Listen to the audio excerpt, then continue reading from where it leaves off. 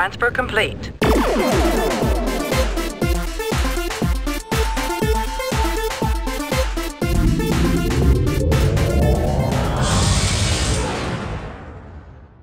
Hello and welcome to Subspace Transmissions, the podcast where two Trek fans step into the arena and tackle the best, worst, weirdest, wildest, and everything in between that Star Trek has to offer. I'm Cam Smith, and joining me on the bridge, this is Tyler Orton, hanging out with Junie Lowry, of course, the Star Trek casting director extraordinaire that we should all appreciate right now.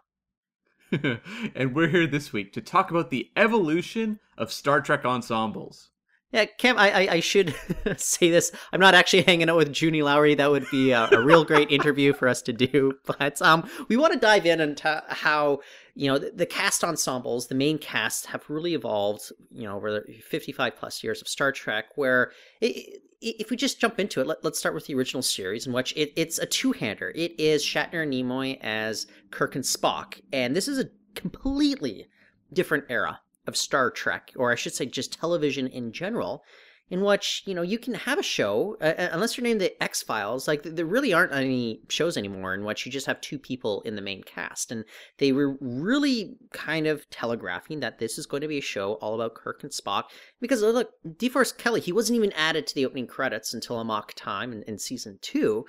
And it's interesting to me, like, this is just not something that we'd ever see in modern Star Trek, where it's only two people in the opening credits. So this really signals, despite the fact that we've got, like, a very illustrious, supporting cast, they're not in the main credits, which is something we'll see evolving and changing as we go further into our discussion tonight. Yeah, and I think the thing that's really interesting about Star Trek was, out of the gate, Kirk is established, Spock is established, and the dynamic between the two has enough weight to it that it's actually compelling just to see those two. And you can see that, like, when they get to, like, season 2 onwards, they realize what they have with DeForest Kelley and say, okay, we now have kind of this triumvirate. We have the logic of Spock, the emotion of Bones, and how this sort of is, kind of the fulcrum points that Kirk swings between. That is just dramatically really interesting. And a lot of shows, I think, wouldn't have the security to do that. Like, they would feel like, 3 characters, or in the case of the first season, 2 characters, that's too little. We don't feel like we have enough we could write for them. But you really see that the show manages to mine material for them again and again and again, and just come at that dynamic in different ways. How soon do you think it was before they realized, they had something in DeForest Kelley? I think his agent obviously did some between seasons negotiating and got him into the main credits there. But I think it was pretty quickly that producers realized that this guy, despite him not being in the main titles that first season, like, they kind of struck gold there too. Yeah, I would think it's a scene, like, I think of the Corbomite maneuver. I believe that's the episode where Kirk has this, like, sit down and talk with McCoy in the medical bay for quite a while. And it's a conversation that they were trying to pay homage to at the start of Star Trek Beyond, where they were talking about Kirk's birthday and the death of his father. That, I remember them saying, was an homage to that conversation on the show. And I would guess it's when they realize they have this sort of gravitas going on in these conversations, that is going to contribute to why they would want to give him more. But also, once I think they started having him banter back and forth with Spock, that is where you go, okay.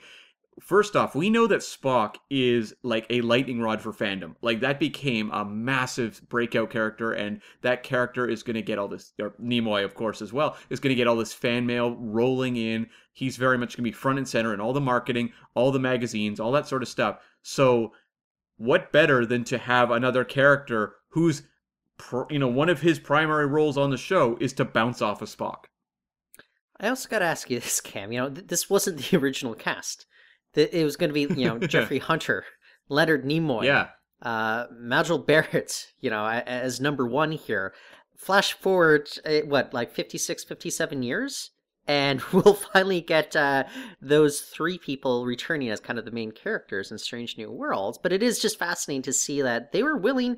It took them a full year to get another pilot going, but they were willing to kind of shake up maybe what was not necessarily working in terms of chemistry or in terms of a kind of a lead, and just go with a whole new direction. And look, I don't want to disparage Jeffrey Hunter. I don't think I'm doing so because there is a legacy of Pike here. But you look at Hunter's performance in The Cage, and you look at just this charisma that you get from Shatner when we first meet him. I guess technically in The Man Trap, but really it's just all the subsequent appearances that we have in season 1.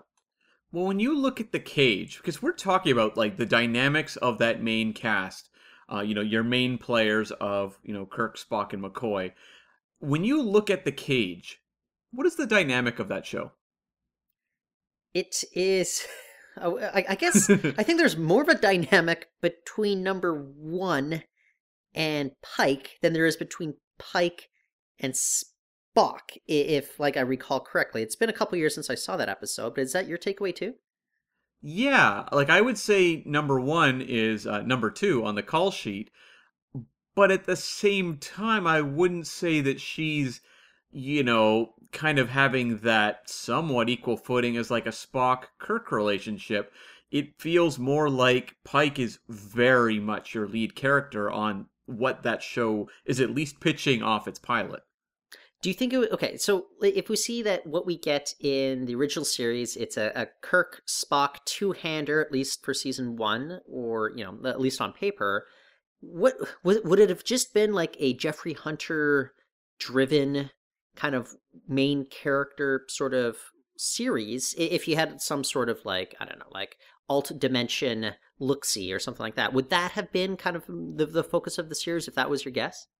That it's my guess that he would have been the focal point of the show off the bat. I do wonder, like, if that series goes forward with that cast, do some of the same writers cross over who wound up working on the Kirk version of the original series?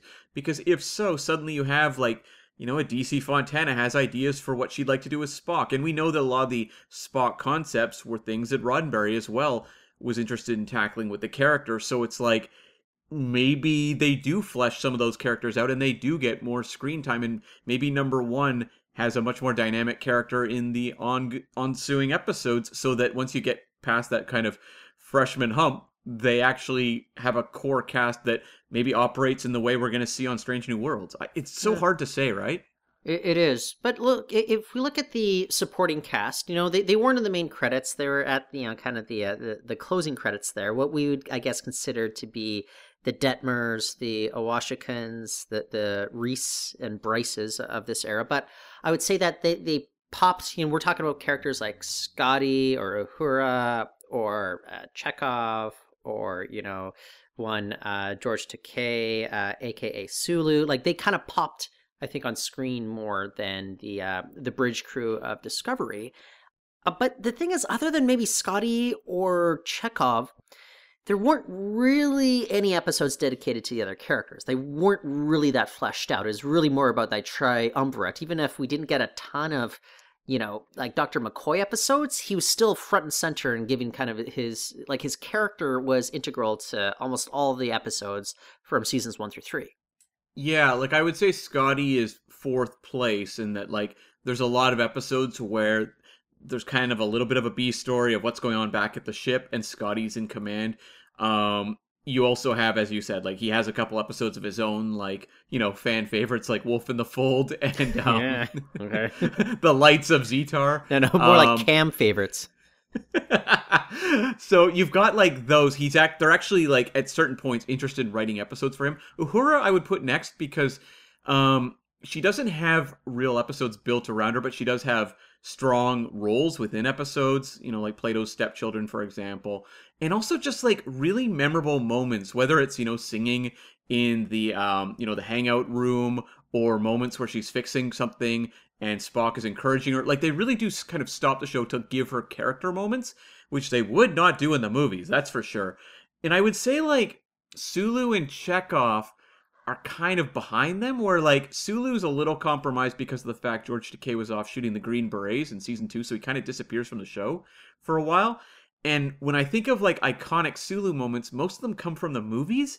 When you ask people, I feel like with Sulu, what's the most iconic moment on the show? They go, oh, of course, the fencing, in the scene, the scene where he's like hallucinating on the ship in the naked time. And I go, yep, What's number And 2? then what? Yeah, really. Yeah, and it's like there's good stuff in And like that's like what, episode 7?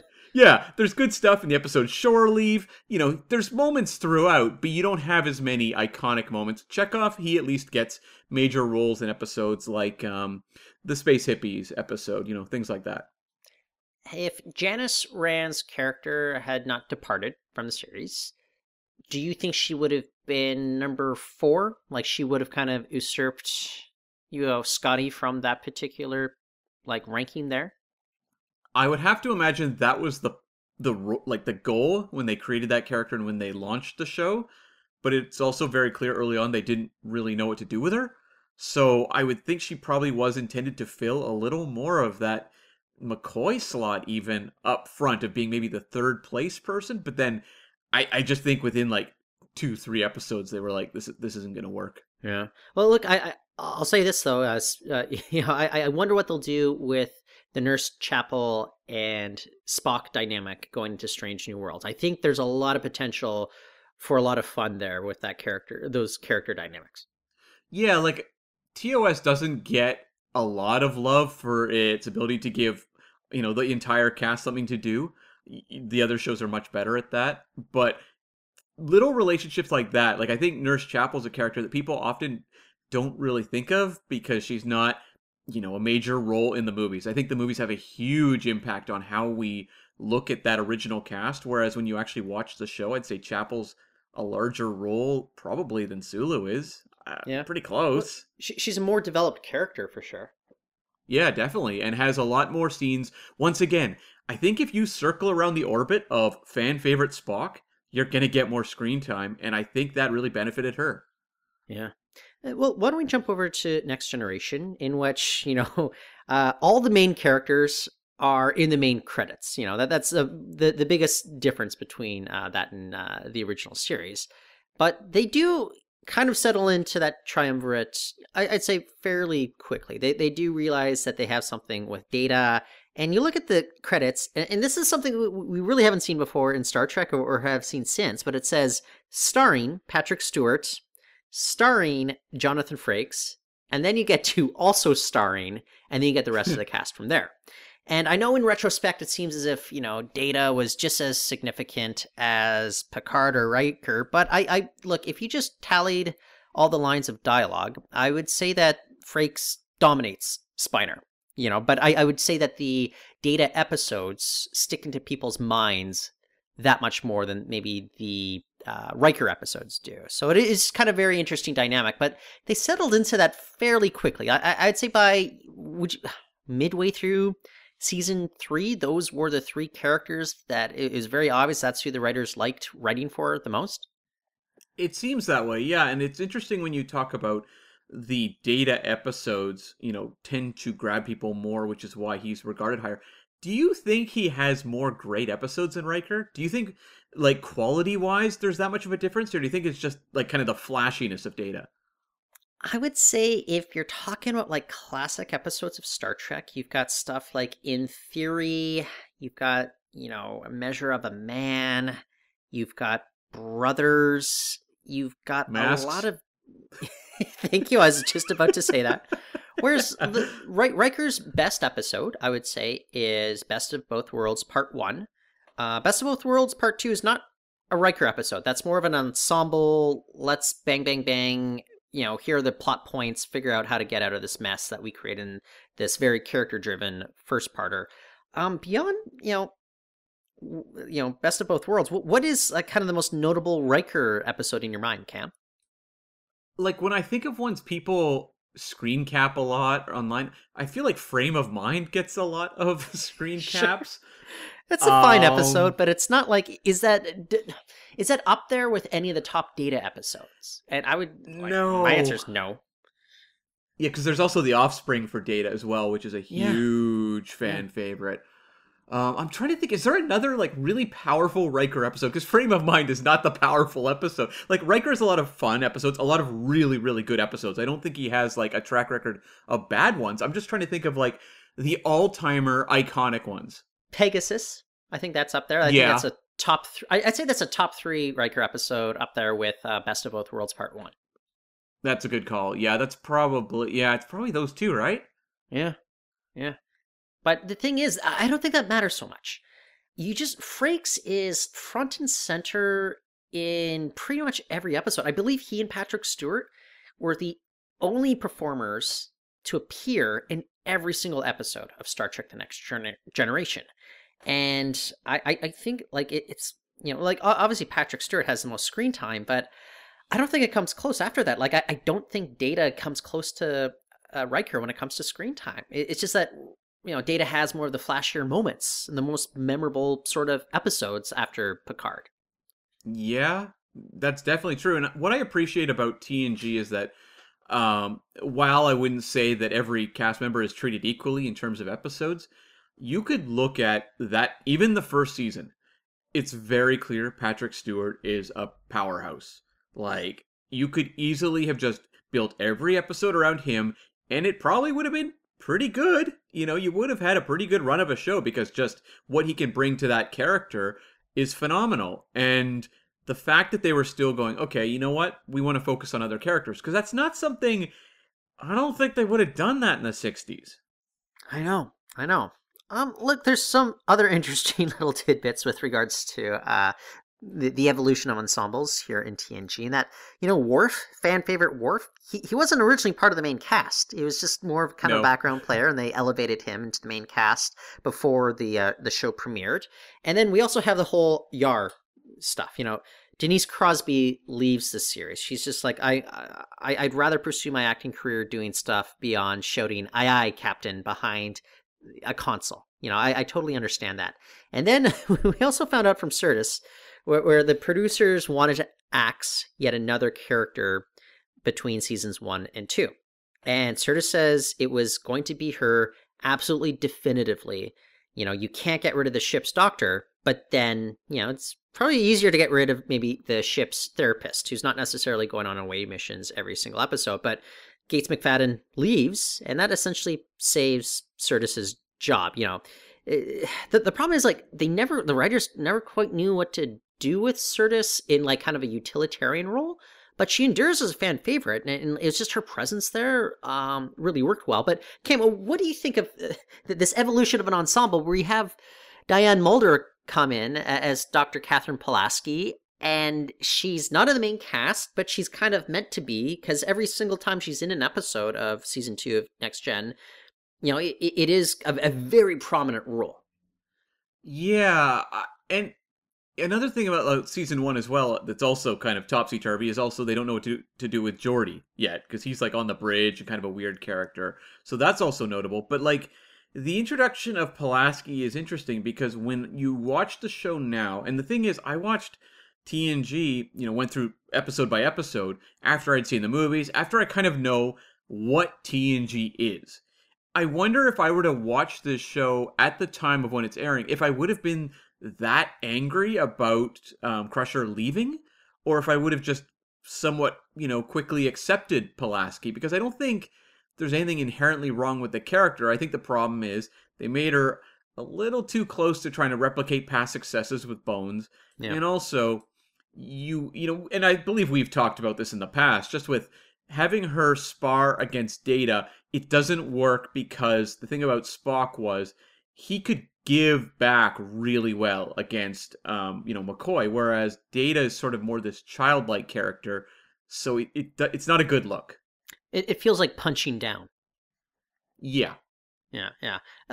Okay, look, should there be a Justice for Pulaski campaign out there? Many people have reevaluated Jellicoe over the years. I think people appreciate him a little bit more. But I'm on the Facebook groups, and look, it's been 30 plus years, and there's still just these incredibly rude, disparaging comments made about her. Just stuff that doesn't even have to do with the show. And it just kind of makes me like, I don't know, feel disgusted oftentimes when I'm on social media, which, let's be honest, if it's social media, that's not too hard to do. No, and I suspect if Pulaski had been there right from episode 1, and you had her have some of those decent dialogue scenes with Picard, where they have this, relationship in the past, and it gives, Picard someone to talk to, I think we would have a very different interpretation of Pulaski versus this replacement status she has. Okay, so a few seasons later, season four, well, actually, season three, this is very strange, in which we have Dr. Crusher return to the show, which, okay, I love it. But then by season four, Wesley departs the series. And then kind of the story goes that Rick Berman, the executive producer, is at least according to Will Wheaton, was just being a total jerk. Like, just wouldn't let him take a couple weeks off to go film a movie. And then by then, Will Wheaton was being told by Berman that, oh, don't worry, like, you're going to be integral to season four. We need you. We can't let this happen. Oh, I'm sorry. I think he was actually talking in reference to the end of season three. And then when it didn't come to fruition, that Wesley was made this super prominent character by the end of season three, Will Wheaton was just like, you know what am I doing here? Like, I can pursue kind of my acting career elsewhere. And he kind of had the similar sort of Tasha Yar experience. The reason I bring this up, though, is just like Yar, and as we see with Wesley, they don't really replace those two characters with kind of analogs to come in. It's just like the main cast goes from 9 to 7 by the time that we settle in from halfway through, or I should say like 1/3 of the way through season 4 onwards. And those 7 actors are considered the core cast members. If you go to a convention and you're being told that you can get a photograph with the entire cast, it's 7 actors, it's not 9. Yeah. No, that's very true. And I think with TNG, it was a little bit of, obviously there was some attrition just for reasons that are either just professionally unpleasant. I don't think Denise Crosby was happy at all there, and they weren't treating the character well. But it's ultimately like what they were left with were all very strong and could stand on their own.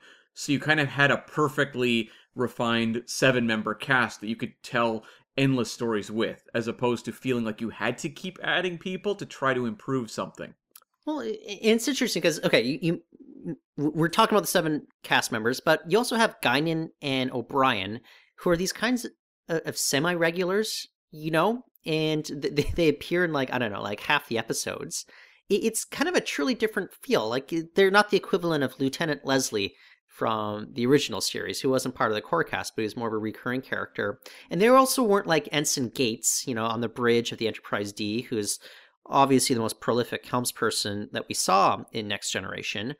So it's kind of interesting, like how they really did develop Guinan and to a lesser degree O'Brien, but they were treated as kind of like stalwarts of the series, even if they were never destined to be in the main cast. I don't think there was anybody assuming that they'd one day kind of get bumped to the main casts, even though you do see a lot of Whoopi Goldberg photos in a lot of the cast photos, the publicity photos that were, are still out there for, I think, at least season 5. I think that's the one that I'm thinking of.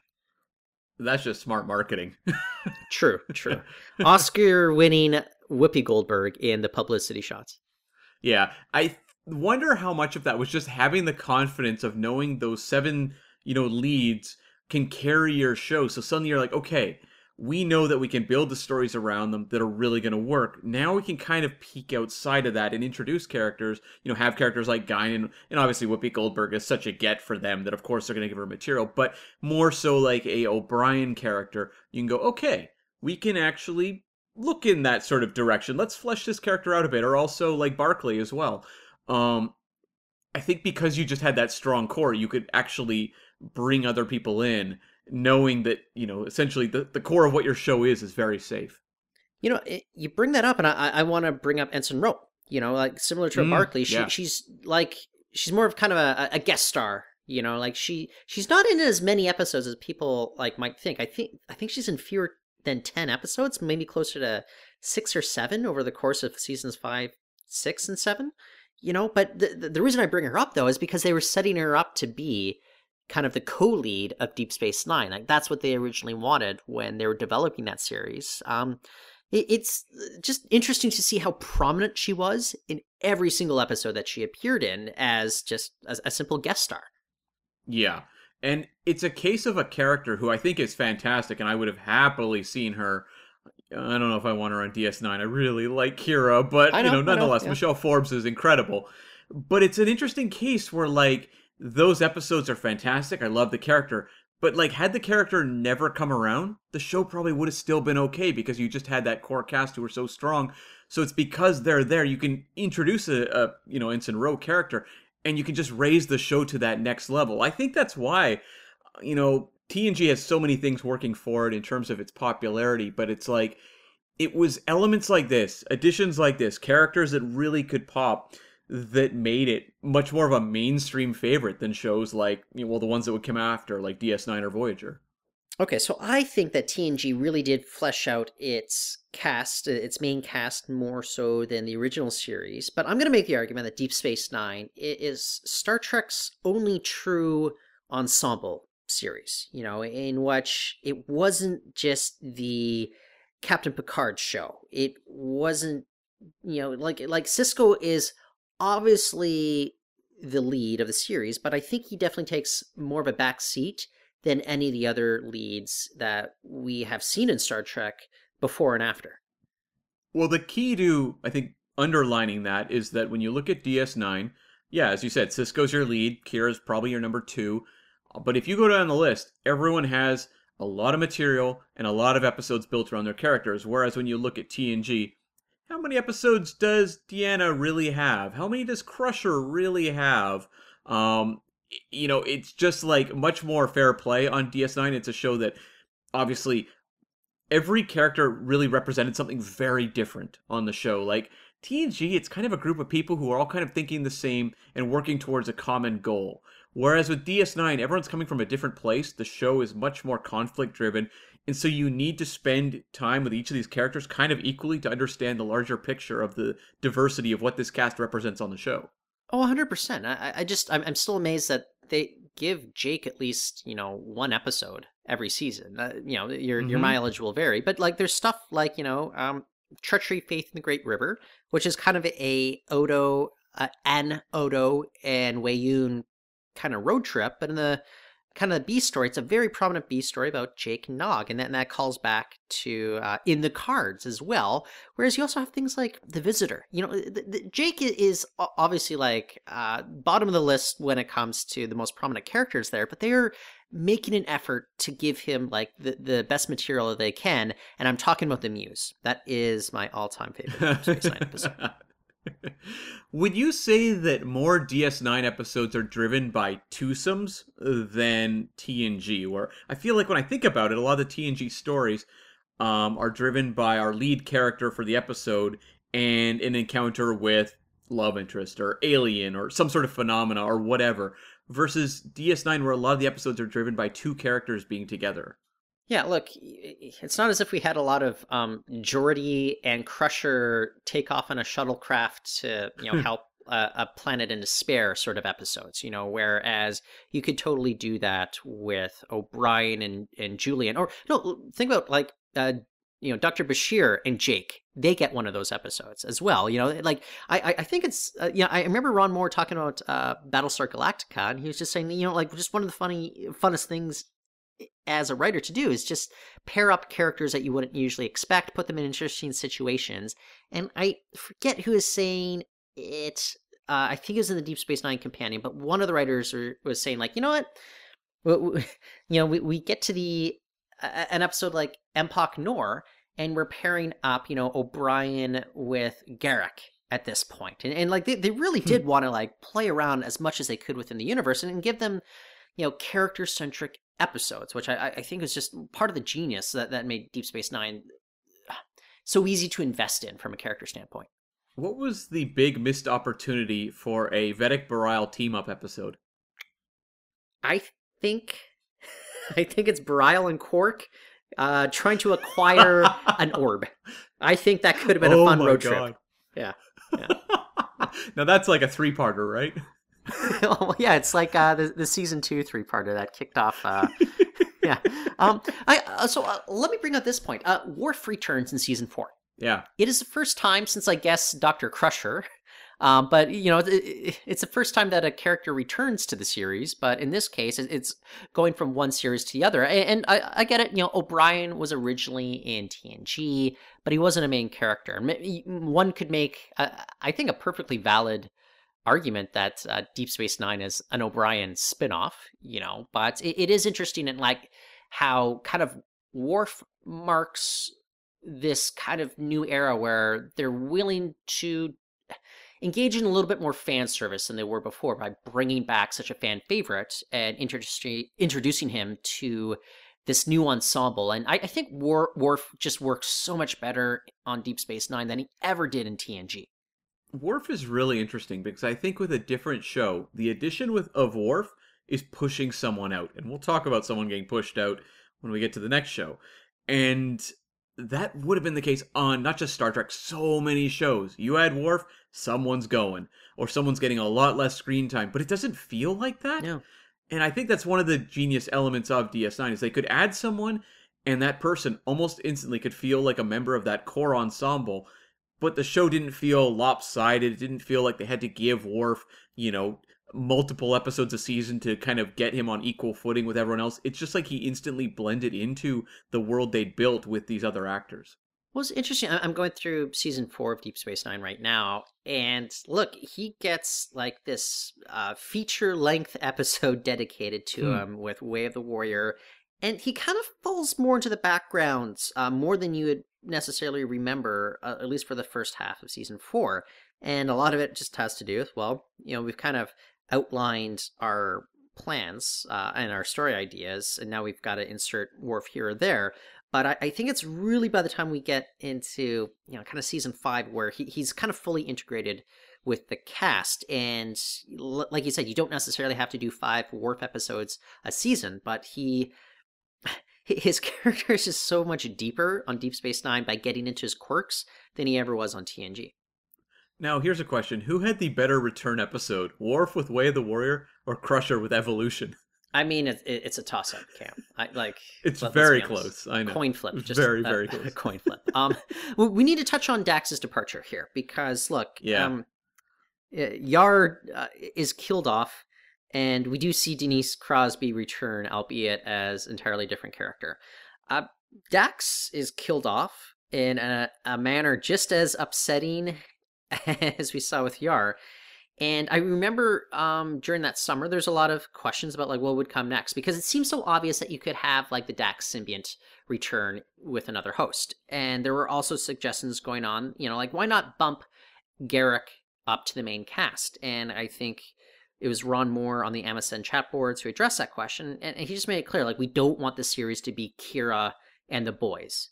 And I think that's a totally valid concern. But there are also suggestions that maybe Cassidy Yates is bumped up to the main cast. I think it's I think the best thing that they could have ever done is what they did, which is introduce Ezri, who was not somebody who's ever meant to be joined, and have her be totally satisfied with what her life was going to be, and then have to deal with integrating with the symbionts. And I just, it could have gone so poorly. Terry Farrell was such a fan favorite. I think a lot of people were maybe a little unfair to Nicole DeBoer as she first started off, but I really totally appreciate how she was doing something different. Well, it's kind of a no-win assignment if you're an actor to come in on the final season to replace a fan favorite. Good luck. But whereas I said, Worf, it didn't feel like they had to bend over backwards to just, give him a ton of material to kind of get him on equal footing. It feels a little more like that with Ezri, where she has a lot of material at the start of season 7, plus a few episodes of her own. But I think it's kind of necessary. I don't think there was a way around that. And the fact that, people show up to see Nicole DeBoer at cons, and Ezri is a popular character to this day, shows that it was necessary. Yeah. Just a little behind the scenes sort of stuff, though. But Terry Farrell had suggested at a convention that we were at that she was pitching the idea that she would continue into season 7 in a recurring role.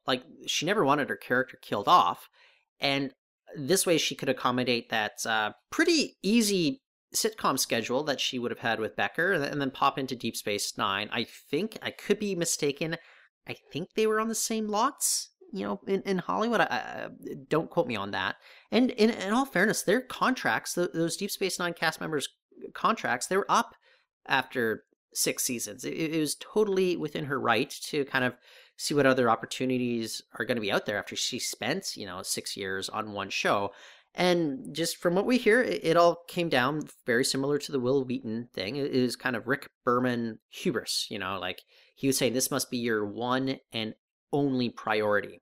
Except I guess and I swear this is from what I understand, and that Colm Meaney, he had it in his contract from the outset of Deep Space Nine that he would be allowed to go and do different projects, like film movies in Ireland, that sort of stuff. So I think he was kind of the one accommodation that they really made during this Berman era. I mean, good for Colm Meaney, but it does sound a little bit like the Metallica environment of if you watch the Some Kind of Monster, where Jason Newsted got in the bassist got in a ton of trouble for doing side projects. That's what it feels like with Star Trek of this era under Berman. It's like no side projects. I know. I think they would just like accommodate that right now. Otherwise, if not, then we would have never seen Colm Meaney in what Con Air. That's the one. Or as I'm sure he tried pitching it, Column Air. He was on TNG, I guess, at the time he did his very brief appearance in Die Hard 2 as well. Yeah, look, the guy was a working actor, and he still continues to be. So good on him there. So Cam, let's jump over to Voyager, and you watch an episode like Caretaker, and you would think that they are carrying on that torch. They totally want to be an ensemble cast like we're seeing in the first 1.5 seasons of Deep Space Nine. You marvel at how much screen time that not just Janeway is getting, but Tom, Chakotay, Tuvok, and even Harry. And then, I don't know, Cam, it's like there are a lot of episodes dedicated not necessarily specifically to characters, but to kind of high concept ideas where everyone would get kind of a line of technobabble. But I don't know if it was such a character-based series as the other ones tried to be. And I would say that changed far and away the most when Michael Piller departed midway through season 3 as well. Even just early B'Elanna Torres, like she was set up really well to have like interesting dynamics with characters like bouncing off both Chakotay as well as Harry Kim. And it just doesn't feel as if they ever brought that to fruition. That they settled on more of that, But by the time we get to season 4, it's kind of a triumvirate. Once again, it's Janeway, the Doctor, and Seven of Nine. I don't know that I feel like Voyager was trying to continue on from like DS9 so much as like they wanted to continue on from TNG and skip the growing pains that TNG went through. Like they want their solid core ship cast the way that TNG had from like seasons 4 onwards. That's what it feels like to me, but they don't have it. And it's like TNG, you could tell that they were very confident in those characters once like the show hit its stride. Whereas it's like they wanted to skip those growing pains, but they didn't have the confidence in those actors or the characters because a lot of the characters were changed and some of them were backgrounded as the show continued to evolve. So it's like they wanted to kind of start strong and feel like they were solidified, but they really weren't. And maybe they should have been a little more flexible off the bat to kind of see how characters would fit in versus trying to push, something that wasn't quite baked yet. Like Neelix constantly being jealous of Tom because he offered a chair to Kes in like episode 2. It's just kind of like right off the bat they set up Neelix and Kes on the ship, and you're like, okay, like I guess this could be interesting, but like you could tell they didn't know what to do with those characters on a week by week basis. Yeah, I know. A few minutes ago, you alluded to characters being pushed out, and we see by the end of season 3, it's either going to be Kes or Kim that got the boot from the series. And from what we understand behind the scenes, a lot of hats off to Garrett Wang's agent or publicist for getting him into People Magazine's Sexiest People of the Year. I mean, for me, it was a burden. Like, for me personally, when I had to deal with that. But it totally makes sense for these Hollywood folk.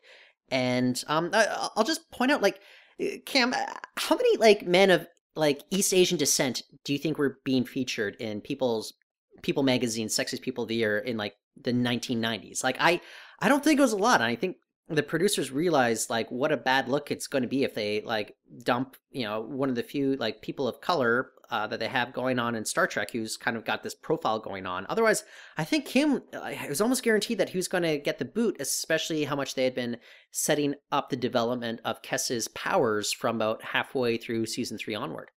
Yeah, I mean, just answering your question, I have to imagine there's very few Asian men showing up in People magazine, Beautiful People of that era. Like, it has to be very few.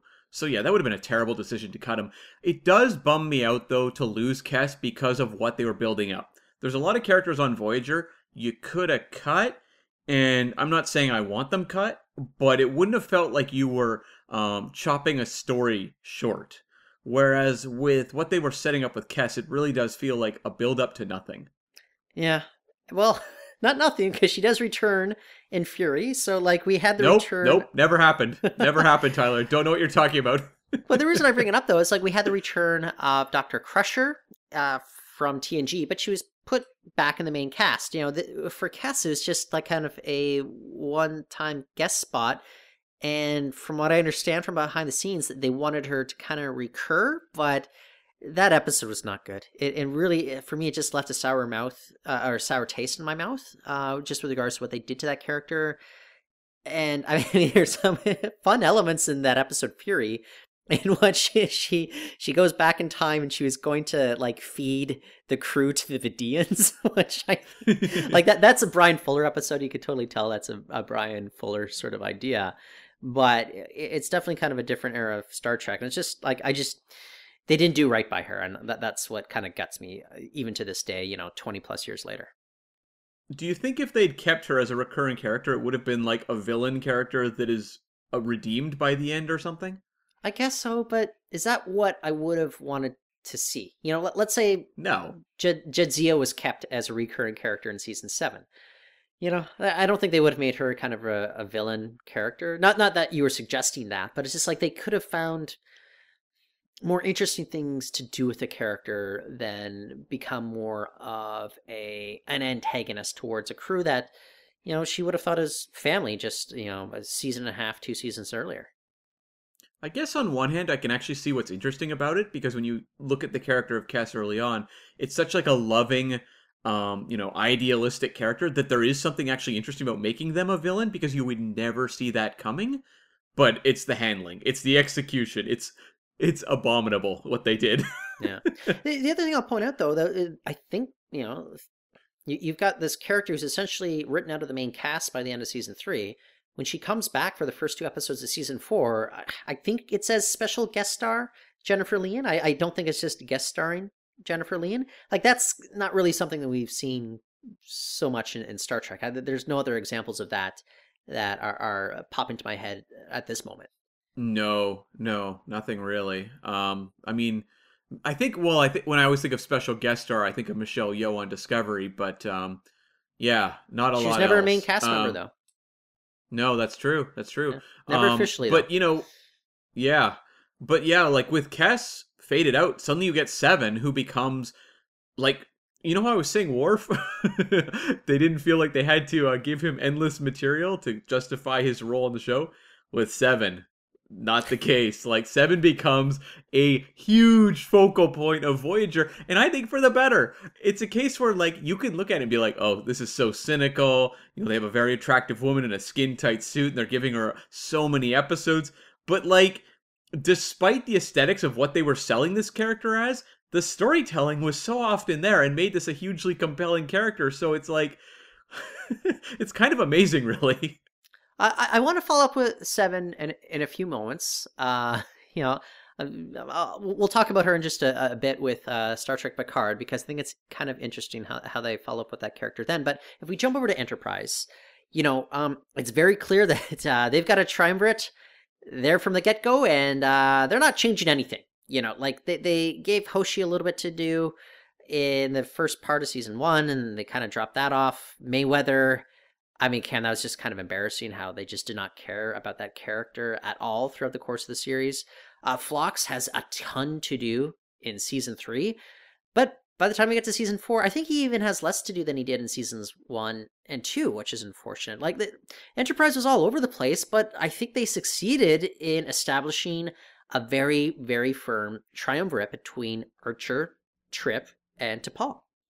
The triumvirate's very clear up front, but what would you say was the power rankings of that cast going off of, like, say, like the first 3 or 4 episodes?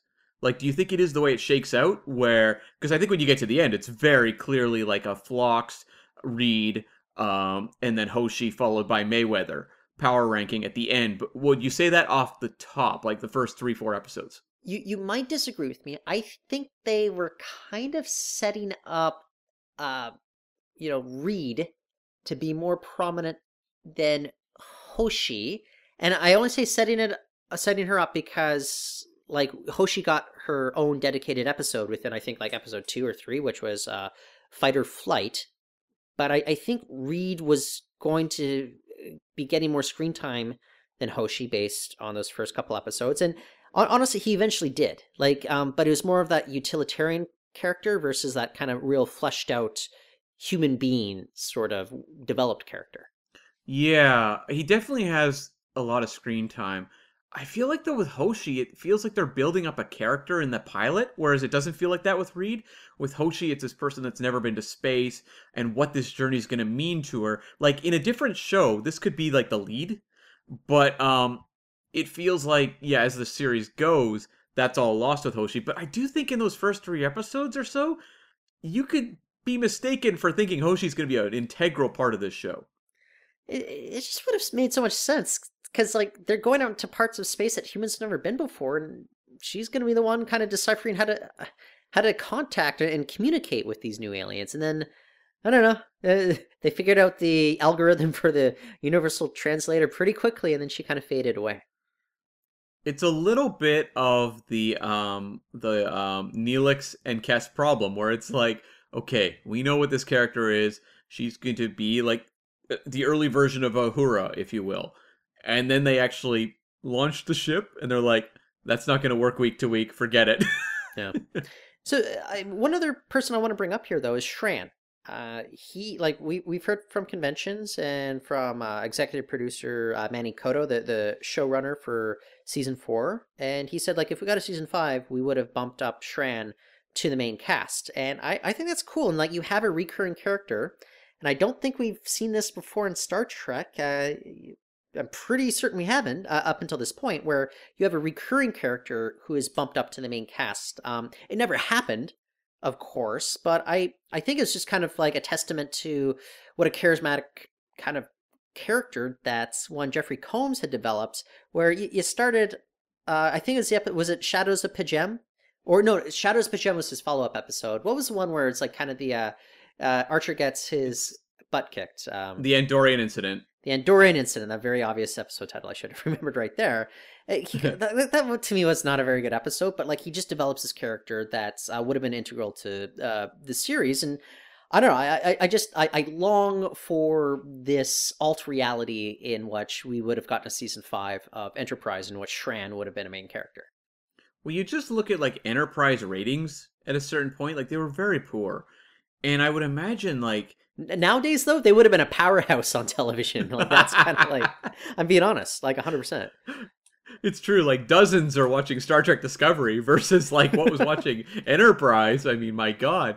But yeah, it's like the show was deemed like somewhat of a failure, but it's like Shran was generating what little fan excitement there probably was. So they're like, okay, like give this character more to do. I'm honestly surprised they didn't bump him up sooner, like maybe season 4, for example. Yeah, and honestly, I wonder if they were still adjusting to some of the budget issues. Like the budget was cut in season 4 quite significantly. They stopped, and I forget if it's season 3 or season 4, but they stopped shooting the show on film and went digital, which was very new at the time. And I would say that the production values still hold up, but they were under further constraints, and like adding one more main cast member, I don't know how confident they would have felt staying within the budget going into kind of this new budgetary situation, whereas I'm sure they would have felt more confident they could have figured it out going into season 5. It feels like a character, they didn't know what they necessarily had when they wrote the Andorian incident, but if they were able to do it over again, you'd think that Shran probably would have been a featured character right off the bat. Like, yeah. Real early and carried on, like doing more, I mean, if not a main cast member, someone who is like a Garrick, for example, or something, who's like a very strong presence through each season. I'm still kind of bummed out that the only time we've heard from Jeffrey Combs in this new era of Star Trek is when he played the voice of a computer on Star Trek Lower Decks. I just think that there's so much opportunity for him to keep kind of carrying that torch that he's had, across so many. Like he was in Voyager as that Sunkatsi kind of game master. He was in Deep Space Nine. He was in Enterprise. It'd be great for him to pop up in a different role on Discovery or Picard or Strange New Worlds. I'm just I'll totally take that very small Lower Decks appearance, that one episode appearance, but it just seems as if they're kind of missing their opportunity for this go-to character actor. Yeah, I mean, fingers crossed that they get him on a good Star Trek show. Okay. One that's not collapsing in a fiery pit. Okay. But that would be nice. So, Strange New Worlds, sign Jeffrey Combs up. There you go. But There you go. now we haven't touched on it really. We kind of, skirted around it. But like, how do you examine the triumvirate of Enterprise versus the original triumvirate on the original series? Like, which one's better, Cam? We know which one's better, Okay. but Okay. does it like? Okay. Okay. Do you look at it as is it a success? I guess is the best way to ask that. Short answer, yes, it is. But out of the gate, no, it was not. Out of the gate, the TOS Triumvirate was a success. It took a while for the Enterprise one to really gel, at least from my perspective. And I go back, and I think it was maybe around season 3 in which, or maybe even, I think it was when they stopped making T'Pol come off as such a, like, I'm just using this word, it's out there, but coming off as like a shrew, and it's just kind of like, as soon as they did that, and as soon as they stopped making Archer and Trip kind of part of their own little old boys club as well, I think it took some more figuring out on the part of the writers than it did if you go back to that original triumvirate in the original series. I think one of the best things that happened to that show was when they started writing moments of sort of like a warm respect between T'Pol and Archer. And suddenly, like, that became the emotional core for the series in a lot of ways. And I think the show just gets a lot better from that point forward, where it's not this combative sort of tone that they had early on, because it just feels kind of unpleasant early on, because as you said, it very much turns into Trip and Archer against T'Pol. It's not like Trip is bouncing back and forth. It's like he's always on the side of Archer against T'Pol. Yeah. And I think once they settled that, the show got a lot better. I just think about that moment in the finale. These are the voyages, and you have Archer and T'Pol hug and embrace after knowing each other for a full decade. Then, and that moment feels earned. It's not a great finale, but that is my favorite moment from the finale, and it does tug on my heartstrings right there. And I totally think that would not have felt earned if this triumvirate never fully gelled. Yeah, and an episode like Twilight wouldn't work as well as it does if you didn't care about that triumvirate. Well, okay, if we jump over to Discovery, it's a little bit of a different thing where, like, you have people that are like Michelle Yeoh. She's essentially like in the main cast, but they always credit her as special guest star Michelle Yeoh. And you also have like a different thing going on with Jason Isaacs. It says starring SMG, Doug Jones, and then they give the "and" credit to Jason Isaacs or Anson Mount or David Ajala, as the seasons go on. Which is, kind of part and parcel of what we get with a lot of the modern day television series, period, not just Star Trek, And look, you'll drop some people from some episodes and they won't be credited in the main cast, but if they appear, they will get a credit in the opening credits. Like we saw that in season 2 with Wilson Cruz, I think, I wonder if in season 2, I wonder if they just only gave him credit in episodes that he appeared in, because like there's some episodes where, characters would not appear in, but they'd still be in the main credits. I wonder if that was the case with him, or Cam, do you recall if it said also starring Wilson Cruz, or was it him part of kind of the main credits without this kind of like qualifier there? No, to the best of my memory, he was just included in the main credits. And I'm trying to remember, on season 1, Shazad Latif, was he credited right from like episode 1 onwards, or did that start more? Well, he is obviously featured in the first handful of episodes, so he must have been there from day one, right? He was, but here's here's the funny thing. I remember just being blown away by the actor who was playing Vogue. what's his name, Cam? I'm blanking on the name of Vogue. Volk, yeah. I was like, who is this actor? And he appears in the closing credits, and it's credited as like something like Iqbal so and so, and it turned out that that was actually Shazad Latif because they wanted to keep Volk's identity kind of secret. And Shazad Latif, I think Iqbal is like his middle name, and the last name he used was like one of his father's names or something like that. I could be getting it mixed up. So, from my recollection, though, Shazad Latif was credited from season or from episode 1 onward, and I think kind of the there's some very bizarre press releases being issued at the time in which they said that stay with me, I could be getting my wires crossed a little bit here, but they said they had already announced Shazad Latif was going to be playing a Klingon, and then they issued another press release a couple months later and said, no, we like this character so much, we like this actor so much, we've created an entirely new character, and we've replaced his Klingon character with a different actor, and that's who they announced with Kenneth Mitchell as Cole. And it was just like this, it never really made sense to us until we kind of like put two and two together. The Reddit detectives figured out that it was really going to be Volk was AKA Tyler. If I hope I didn't lose everybody with that kind of babbling there. But Cam, do you kind of follow what I'm saying about like these weird press releases that were being issued before the premiere of Discovery? Yeah, no, that sounds about right to me, and it's very confusing, and I think represents the behind the scenes on Discovery quite well. Yes. Yes. The other interesting thing though is like back in the 90s, it was kind of difficult to do different opening credits, season to season, episode to episode. Now it's just like software. You just plug in somebody's name or take somebody's name out, and you can like I don't know, it costs. I don't know, your VFX company will charge you maybe, I don't know, $100 or something like that. Whereas I think back to the Buffy the Vampire Slayer pilot episode, and they wanted the character Jesse, Xander's best friend, they wanted him in the main credits, and they were going to kill him off in that first episode, and just to kind of shock the audience, be like, hey, anyone could go at any time. And then the producer's like, no, this is going to be too expensive to create two entirely different opening credit sequences. So that's just kind of one thing to think about how much times have changed over the last 20, 30 years. When we're talking about the ensemble of Star Trek Discovery, is it even possible? Like, you think of, Sonequa Martin Green, Mary Wiseman, Doug Jones. I feel like that's about it in terms of like an ongoing ensemble cast. Well, we have... why am I blanking on? Anthony Rapp. Anthony Rapp, of course. Anthony Rapp. Yeah, so we have like 4 consistent people. Although Mary Wiseman is gone officially, not officially. I don't know what to make of it. It's just you can tell it. Her character.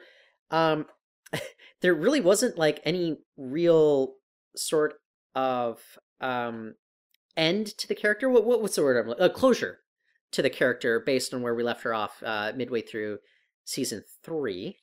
So you can kind of tell, even though she's not in the main credits anymore, she'll be coming back and we'll get some sort of closure with her somehow. So that's kind of a weird, quirky thing. But like from, I guess the only 2 people that were in episode 1 and that are still in the show are Sonequa Martin Green and Doug Jones. Like Anthony Rapp didn't come on until episode 3. And he's still around in the series. So this is very unusual. Like, we've never seen this before in Star Trek. Yeah, and I think on one hand, it's actually really interesting because a lot of those shows, you just kind of at a certain point just go, yeah, okay, it's going to be the same cast every week. So there's something interesting about a show that's willing to shake it up. I wish I could say that shake-up felt like it's been earned, because at this point, I'm just like, I don't know who I have a connection to anymore on this show, and that's kind of a problem. And you've just had like weird incidents where I think of like, the actress who played Nan showed up in like the opening credits for like 1 episode or something like that. There's so many weird choices like that. She got 5 episodes. She got 5 full episodes, which was just bizarre. Oh, 5? Yeah. She was credited. She was credited for the first 5 episodes of season 3, and they awkwardly wrote her off into a seed vault camp. Yeah. So, and Blue Del Barrio has a credit in this season, but it just feels like a show that's constantly juggling itself around. And I wish I could say, like, see, boy, did they earn that. And I'm like, not yet, not yet. Yeah. Well, okay. So Cam, out of the people that okay, you've got the people featured in the main credits on Discovery, the people that are recurring, not in the main credits. Who is the most promising or like well developed character, like fleshed out character? Oh my god. I mean, I think they did a lot with Giorgio, Mirror Giorgio. Outside of the opening credits, though. Oh, outside of the opening credits. Yeah. Well, like the problem is, like, what do you do with a character like, well, Wilson Cruz, who like popped in and out of the main credits? Oh, he is in the main credits from season 3 onwards. Now, in every episode. So, out of the people that weren't in the main credits and aren't in the main credits, kind of the recurring characters, like who is the most fleshed out character? I'm like trying to wrap my head around who's actually a character that does anything on the show that's not in the main credits or has like my my argument. I would say probably Laurel would be kind of the closest one who never made the leap from kind of recurring cast member to main credits. I think you could make an argument that she could have been featured in the main cast in season 1. That's a really good call, and I do think like Gray is going to compete with her. We've obviously had issues with. No, I'm serious. Like based on the last episode. Yeah, well, I'm not saying the storytelling is strong for what they're doing with Gray, but it feels like in terms of development that this character of someone who's not so far been in the credits probably will at some point beat Laurel. Based on where we left the character off.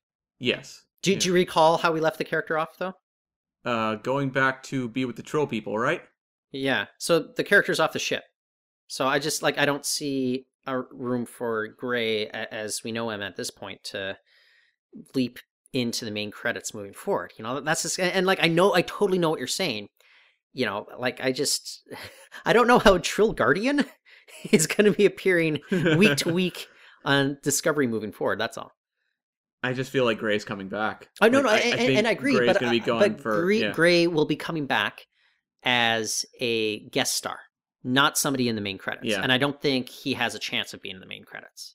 I mean, this is sort of the issue, though, when you have an entire show built around the Michael Burnham characters, that an ensemble is kind of out the window. You can have your regular players that fans can really enjoy, but ultimately it all kind of circles around Michael Burnham. I would have made the argument that Admiral Vance could have made the leap, from season 3 to season 4, but he's only been in just a couple episodes, and it's essentially Canadian actor-director David Cronenberg that has kind of taken his place, because I just wonder what the quarantine issues are for an actor the Vance actor versus a show it's filmed in Toronto. You can have David Cronenberg on call every moment, and I don't see David Cronenberg joining the main cast of Star Trek Discovery going into season 5. That would be amazing if he did, though. Sure, that's his new calling. I mean, I might be able to get on board with that. Cam, we still don't know what his job is. We have no idea what Dr. Kovich's job is. It's weird. He is the living embodiment of that magical tool they used at the end of season 1 Picard. Speaking of which, it's kind of weird that it took us 4 or 5 episodes to meet all the main cast for this series, isn't it? It is, yeah, but they feel fairly solid as a cast, unlike Discovery. Well, as if these are the people that you're going to be moving forward with. And look, I want to bring up 7 of 9. Is she going to be a main character next season? I would say yes. Yeah, and I would say that marks the first time since somebody made that leap since Worf did as well. And I'm not going to count hologram Janeway in Star Trek Prodigy, because that's an entirely different character. It's portrayed by the same actress, but it is not the same character. No, that's an actual good point. And I think, too, with Picard, they recognize the value of what 7 can do for their show. Yeah. And I don't know if that was necessarily the intention when they thought, let's bring this character back for an episode or two, earlier in the season of Picard. But going into season 2, I think they recognize how important that character is to the ongoing fan buzz for their show. Was it a mistake, the way that they approached Narek versus Narissa as people either featured as recurring guest stars or versus main cast members? They might have appeared in he may have only appeared in 2 more episodes than she did or something. Yeah, and you look at what her exit was, like a fight with Seven of Nine, getting kicked down a shaft. You could have easily combined those 2 characters into one. There's no function that she accomplishes that he couldn't have done, or the 2 of them as a single character couldn't have done. Cam, he was a main cast member, and he did not even get a farewell. Yeah. He's not coming back as a main cast member in season 2. No. Spoiler alert. And there is no closure to this character by the time we got to the finale. That character, is that character the biggest bust in Star Trek main cast members? I guess it depends on how you view Pulaski, but she was not in the main cast. Oh, though. That's right. Yeah, that's a good point. Yeah. Of the main cast, do you think could it be maybe Travis Mayweather? Is that an argument that could be made?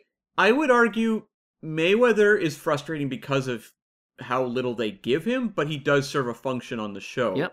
Whereas with Narek, he didn't even serve a function by the end. What is her plan, Cam? What is her plan? Guess what? Didn't have a plan. Vash never, or not Vash, not Deej. What's Deej's sister's name, Cam? Suji? What was Soji. Soji.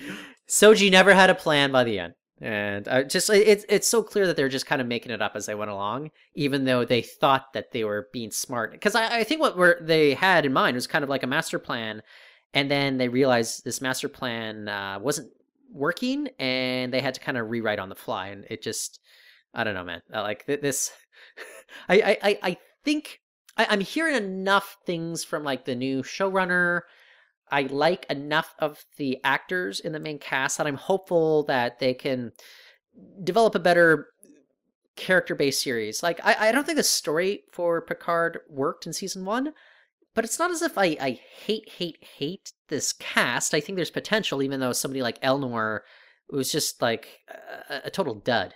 Yeah, and a second ago, I think I combined Sutra and Soji into a single name, but jumping off of that, I actually think it could be interesting to revisit what the actors can do with hopefully both of those characters. I think that could be really interesting because I think there's promise for seeing, because I don't know that I would have watched her performance as Soji and been there's a lot of versatility going on here. But when I saw what she could do with other characters, I go, oh, I would actually like to see that versatility in future seasons. Well, I don't understand. I like Deej for the one episode she was in. And then, Is it Deej or Daj? Daj. I don't know. Yeah, you can tell how much she's really stuck in my brain. Look, I like Daj for that one episode she was in. I generally thought the actress was good. I don't think it's the actress's problem. I think it was the material that she was given.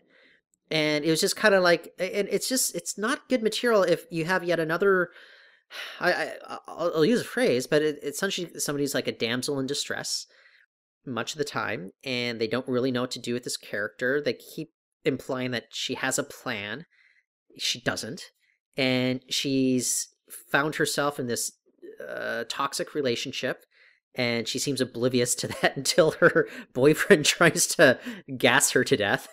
And it's just kind of I don't know, just and for a lot of the time it's just I don't know, is it the actress? But then you think of Daj and you think of Sutra. I'm just no, it's not the actress. It's the terrible writing. Yeah, and so I'm hopeful in season 2 they can, knowing her strengths now, they can play off of those. And I hope that goes for a lot of the cast, because I think there's a lot. I think Michelle Hurd was really strong in season 1. Give her more. Alison Pill was really frustrating. Let's figure that out, people, and get that back on track for season 2. So I think the cast is, in terms of acting ability, pretty strong. Pretty strong, I think, and stand up alongside a lot of the casts of the past. It's just about what they actually give them to do. Yeah. Okay, let's jump over to the animated series. We have Star Trek Lower Decks. is this like the first real two-hander since the original series with Mariner and Boimler? I would say that they are definitively the stars of the show. Yeah, I would agree. I think it's those two as your main two-hander, and then the secondary two-hander with Rutherford and Tendi, and then sort of the bridge crew as your sort of supporting cast around them. Is Freeman kind of the number 5 then, after those 4? I would say so, yes. Yeah, yeah. Look, it's interesting. I like the dynamic between like kind of the different pairs. We talked about that on Deep Space Nine, and we actually found a lot of fun when they're pairing up characters we didn't necessarily expect. Last season.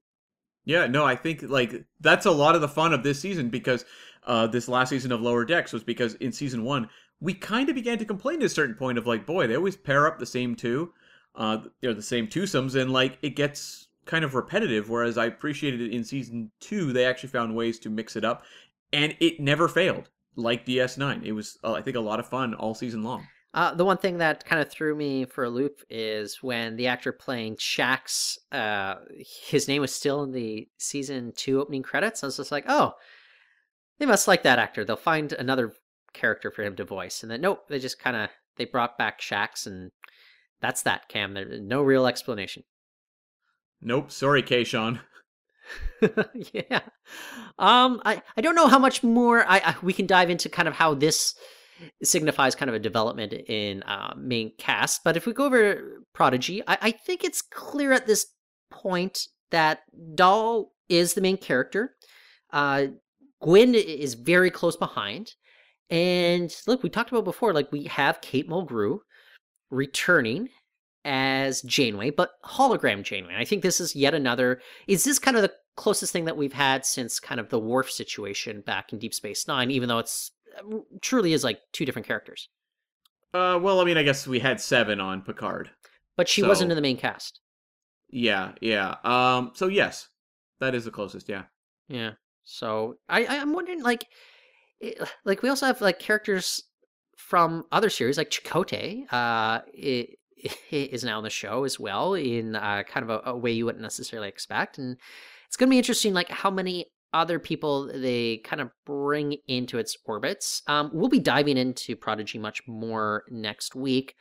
All I can say is I think the cast works for me. It feels fully fleshed in a way that we don't usually get out of the gate with the first couple seasons of Star Trek. So I don't know. I think they kind of if they can keep on this path, and Dal was a character who was kind of annoying me in the first couple episodes of season 1, and he's really kind of I've come around on him, or maybe his own character growth in the last few episodes is more aligned with the stuff that I'm interested in. I wonder if with animated shows you have to do so much pre-planning because animation takes so long that you have to hammer out these dynamics. Because when we talk about Lower Decks or Prodigy, and go right back to the original animated series, which actually balanced the cast better than the original series did, it's like you don't seem to have the problems we talk about with the other ones where there's all these growing pains. Yeah.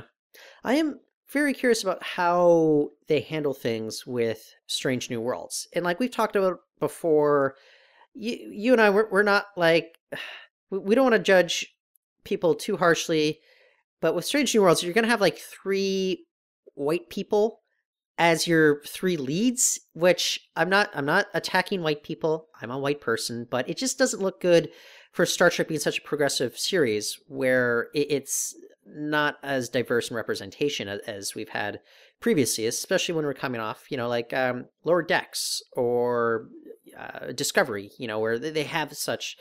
the characters represent kind of the world that we live in rather than this kind of fake world, which it's kind of like we are kind of throwing back to the 1960s when The Cage first premiered. But if you look at the rest of the cast, though, it is going to be a very diverse cast. I just wonder how much prominence the other cast members are going to be getting. I would think quite a bit. My guess is that they build your core story around... or I shouldn't say story, but just like the power structure of the show is obviously with your, 3 bridge crew senior members. But it would not shock me if it's like once they're established, it's a little bit of like a TNG vibe where it's like, yes, Pike is the captain, but we are spending maybe a lot of time with Uhura. I don't think you bring Uhura onto this show unless you're planning to do a lot with her. Or as well, the Doctor, who's a recurring character from TOS, Nurse Chapel. I just think that the show is going to establish that, main crew that we saw on Discovery and were really strong. But I think they may have the confidence to just be like, okay, we're going to spend a lot of time with Uhura over the next episode or two. I don't think it's going to be a triumvirate and then the supporting players. The only thing I'll say, though, they're only doing 10 episodes for that first season. It'll be interesting to see if every single main cast member gets an episode dedicated to them. Could you imagine, like, Pike only getting one episode dedicated to him, or Spock only getting one episode dedicated to him? I think a lot of these episodes might be more in the ensemble format, whereas I think the series would benefit a lot more if, you could have a single episode dedicated to every single character, but I think Pike, Spock, and Number One are going to be more prominent than the rest of the cast any given episode. Yeah, it'll be interesting to see how they shake out A and B stories if they do those, if they're looking to go with that more classic style of Star Trek where maybe they can alternate, maybe sending the Number One and Spock story to the B story.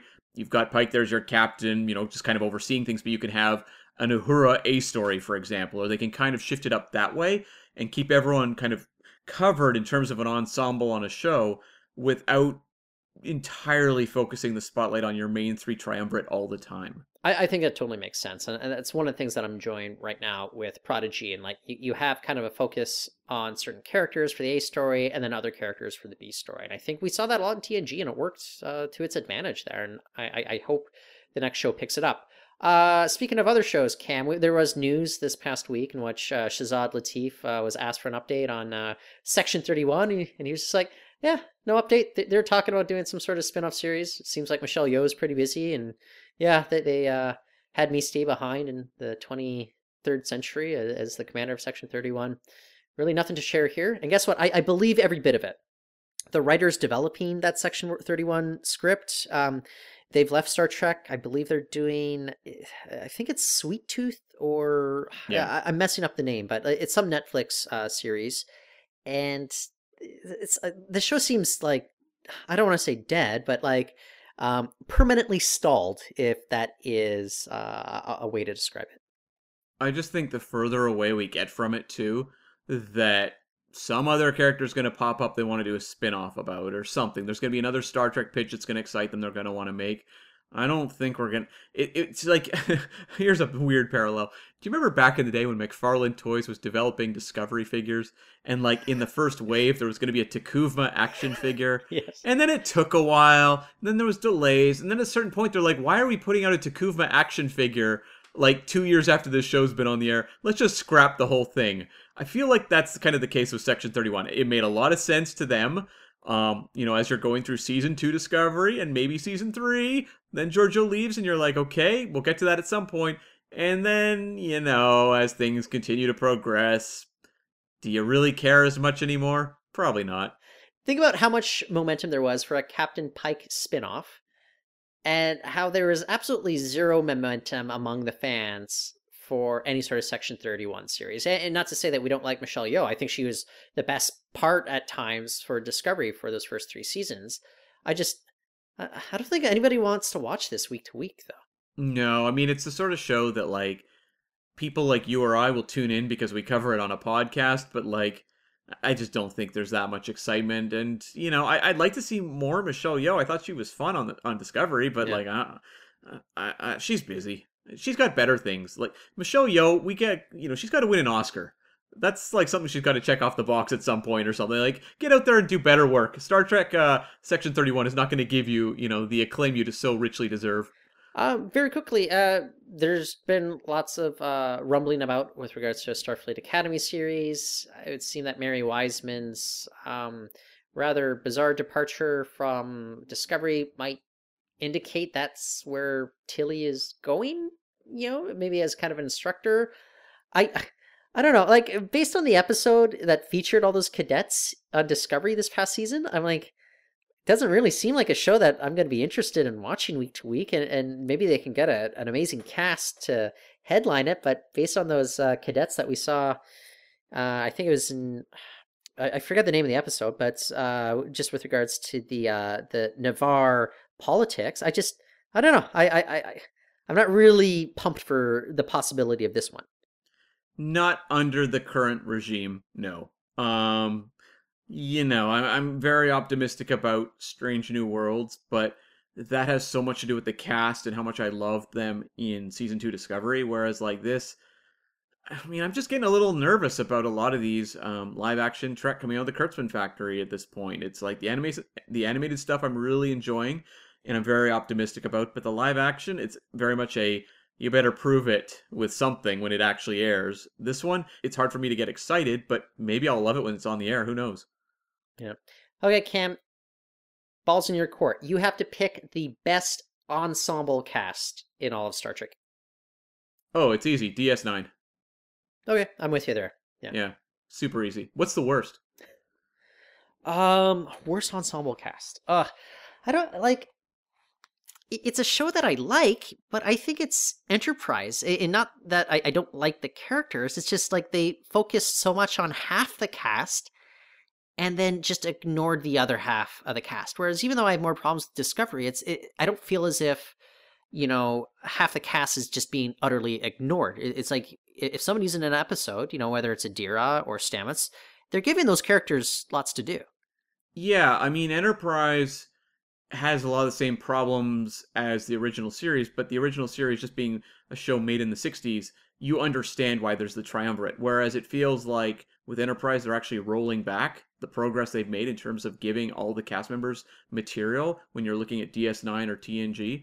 So, like, Enterprise is a tough one because I really like the show a lot. I hold it higher than many other Trek shows, but I think when you just look at in terms of utilizing an ensemble, it's not very strong. Yeah. Okay, so I think on that note, our assignment is complete. We're going to talk about the Book of Boba Fett, but before we do that, Tyler, what are we doing next week? You know what? It's time to catch up on Star Trek Prodigy. It'll be 3 episodes by the time you folks are going to be listening in to our Star Trek Prodigy catch-up. And Cam, all I can say is 2 episodes in so far since the mid-season break. This show is...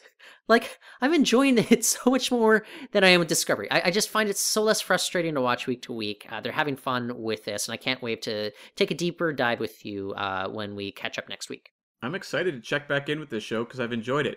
But, Tyler, the reason I haven't checked in with it is because I've been catching up on the Book of Boba Fett. And what are we calling our Book of Boba Fett report?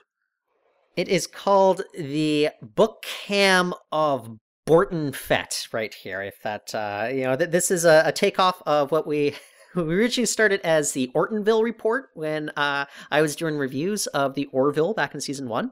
And then we followed up with the Mandalorian report before you started watching Mandalorian season 1 as well. And then we eventually renamed it to the Candalorton report. So now we're following up with the book cam of Borton Fett. And look forward to our reviews of the Obi-Wan Kenobi series, which I think we'll be calling the Orton-Wan Cam Nobi recaps in hopefully the months to come. So I'll kick it off, Cam. I think kind of alluded to you in private conversation, maybe on the podcast as well. This series is not working for me. Yeah. What are your thoughts, though? I think this show is interesting in a lot of ways where it's like, I don't understand what the show's about. Because if you watch, to the end of Mandalorian Season 2, it's like, okay, Boba Fett is taking control of Jabba's empire. At this point, 3 episodes down, I have no real sense of there being an empire. It seems like it's mostly just Boba Fett sitting on a chair a lot, and people coming in and talking to him. It seems like that's the primary goal of the character on the show, and I love... your main actors, I think they're doing a great job. Tamara Morrison and Ming-Na Wen are fantastic as these 2 characters. It just feels like the story set in sort of the prime timeline of what's going on is just not focused. I don't know who the villains are. The last episode I watched, he's teaming up with it's like tough talking street kids. And I'm like, what is Street this? Toughs. Street toughs. When I look back at Boba Fett, he was such an important character for a kid because he was just completely cloaked in mystery. He was a character I saw talk back to Darth Vader. He's the one that caught Han Solo. And as a child, I had the action figure, and I conjured up in my mind all of these stories as to who Boba Fett could be. None of us knew who he was under the mask. There was like a mystery to that really did fuel a child's imagination. Now I'm watching an elderly gentleman get sassed by young people, and I'm like, this is not the story I thought I'd be getting. But the reason I said up front that I thought it was kind of interesting was there's a lot of flashbacks in this, and I really kind of enjoyed the flashbacks, which have a real like Lawrence of Arabia or Man Called Horse vibe, and I've actually really enjoyed what they've done with the Tusken Raiders. So it's a weird show.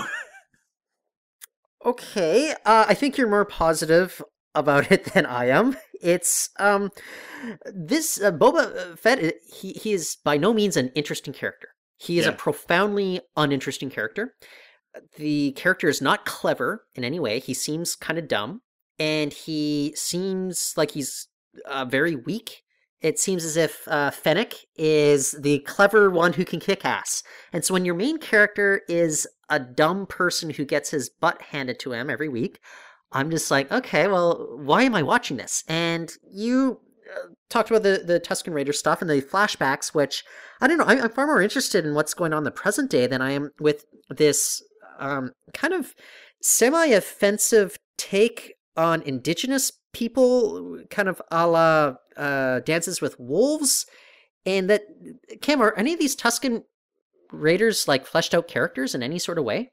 Not really, although I guess it's tough. No, not at all. Not at all. They are archetypes and nothing more. They are ciphers and nothing more. And they are meant to represent indigenous people. And I think it's offensive. And I know a lot of people will be like, oh, Tyler, you're just trying to get on the woke train. I'm not. I'm saying take a look at it objectively. And it's like, these are not fleshed out characters at all. And it's just, and I'm watching it episode to episode. I'm just like, this is so boring.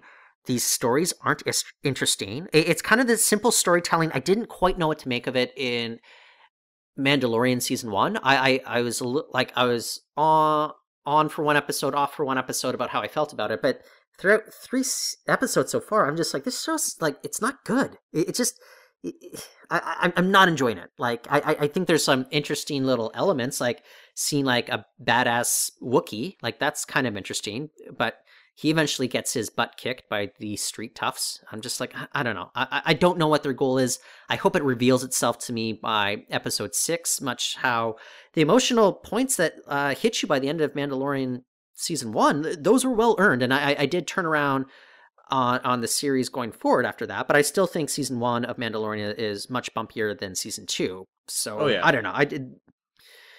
Boba's not working for me. That's all I have to say. I do think there's a major problem with the lead character, as you said, where it's like, I don't connect the character I'm being shown on screen with the Boba Fett I saw in the movies at all. Like, I'm like, this is not representative of the character I've seen in the past. I don't really understand who this is. So, well, I don't know what to make of that. Didn't he seem like way cooler? He seems so much cooler in like season 2 of Mandalorian, and now he's just kind of a dud. Well, the problem is, it's like these Star Wars shows want to flesh out things that were portrayed pretty matter-of-factly in the past. You've touched on, the Tusken Raider stuff. And you can even look at things like the Rancor monster from Return of the Jedi, which now we're being told have very complex emotional intelligence and all this stuff. And I'm like, it's kind of the Disneyfication of Star Wars, where it's like, things can't just be bad. Like, Boba Fett can't just be like a mercenary, cold-blooded character. He has to be this complex individual, I suppose. I don't know. They're not really exhibiting that on screen, but in terms of what they want to do, he has to be this complex character with this honor code and all this sort of stuff. And it's like, I guess, but it doesn't make the character more interesting. It makes him fill up more screen time, but it doesn't make sense when I'm watching him sit on a throne get like, crap talked by other characters. I'm being honest, if you go watch those, episodes 2 and 3, like, he wasn't really a character. He was more of kind of a, he had like a total of 7 lines, and he had really cool looking armor. and he was an antagonist. And now that they're trying to flesh this out into a well-developed, nuanced character, he's just kind of boring. Yeah. Well, that's the problem with like modern storytelling when it comes to digging into old IPs is like they take elements that were maybe cool and are like, let's explain it. Let's explain it. And it's like, you've, as you said, the Tusken Raiders in the past, you look at them in the past Star Wars movies, you don't really know much. They're nomadic raiders. We don't have a lot of explanation, but just by delving into them. And one thing they did with The Mandalorian, it was they were looking, like so often with Star Wars, looking at samurai stories. So they said, okay, Lone Wolf and Cub, with him and the, Baby Yoda. And then, obviously, with here, they were looking at things like Man Called Horse, or as you said, Dances with Wolves, which invites issues that you didn't need. I find, like, choices like that, it's driven by this need to explain things, but also it invites problems that weren't necessarily there in the, in the beginning. Well, I think the problem is Disney would never have been willing to like greenlight a show based on like a true anti-hero. Like No. somebody who would be willing to shoot Greedo first, for example. Like they need to Disneyfy this character, and whatever was cool about him before is just for the very limited amount of screen time he had before. It's just kind of been gutted at this point, and I'm just like, I truly hope that by the time we get to episode 6, I'm eating my words. I honestly wish that were the case, but I don't know. I think they're just trying to teddy bear him up, and I'm just left kind of like, and Cam, I'm begging the people in Star Wars, take me off Tatooine. I never need to visit Tatooine ever again. It's a giant universe, and we spent more time on this wasteland, boring planet than any other planet in this universe. I'm just like, I'm ready to go elsewhere. Yeah, I mean, it's one of those iconic things that they're like, we've got to keep showing it because that's what the fans want. But I do question if I were, I'm trying to think of how old I was when I was like really diehard into Star Wars. Probably, boy, like 6, 7, up until my, teens. If you'd have asked like 10 or 11-year-old me if after watching these episodes, if I think Boba Fett is cool, I don't think my answer would be yes. No. I'd be like, nah, he's like an old man. I don't know. He seems kind of boring. Yeah. How old is he? Okay, like the actor's 60. Yeah. If you go back to Attack of the Clones, like the character was like 7 or 8 when we were first introduced to him. And so how much time has passed since we first met him in Attack of the Clones? Has it been like 30 years? Is that about right? Well, okay, so there's like 3 years between the original films, and then there's, I think, 18 years between episode 3 and A New Hope. So that's like, what, So is he supposed to be about 40? Plus? Is he playing like a 40-year-old? Like Tamara Morrison? Is that it? Maybe.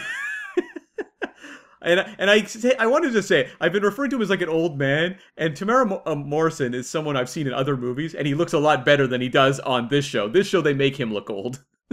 Well, I'm just saying, like, I think what it is you have a 60-year-old playing somebody who's supposed to be in like his late 30s, early 40s, and I'm just saying, like, he doesn't move like somebody who's in his late 30s, early 40s.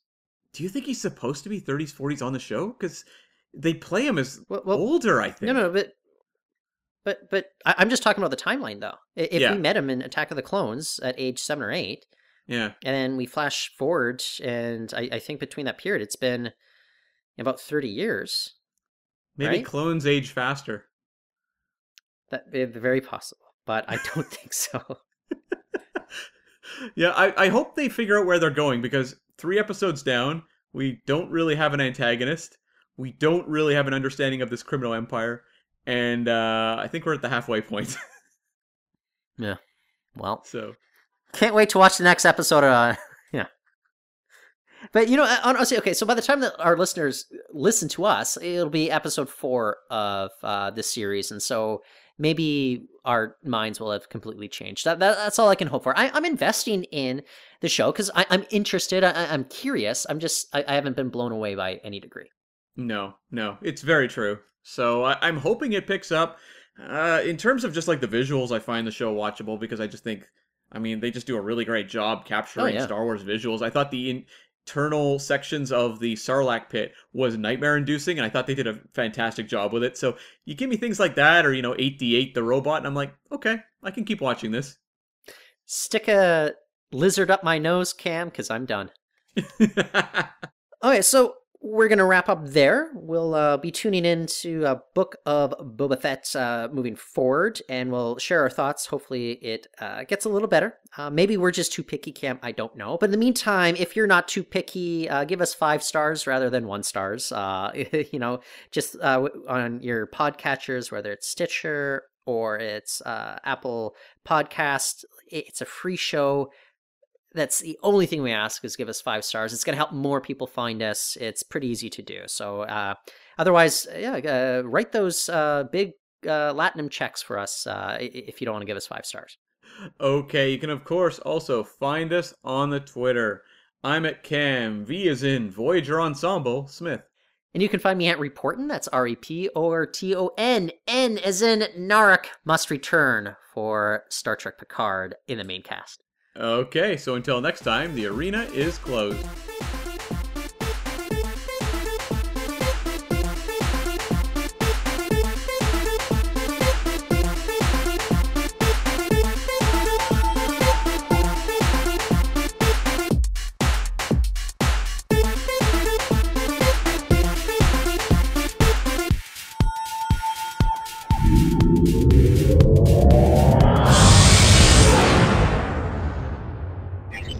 Transfer complete.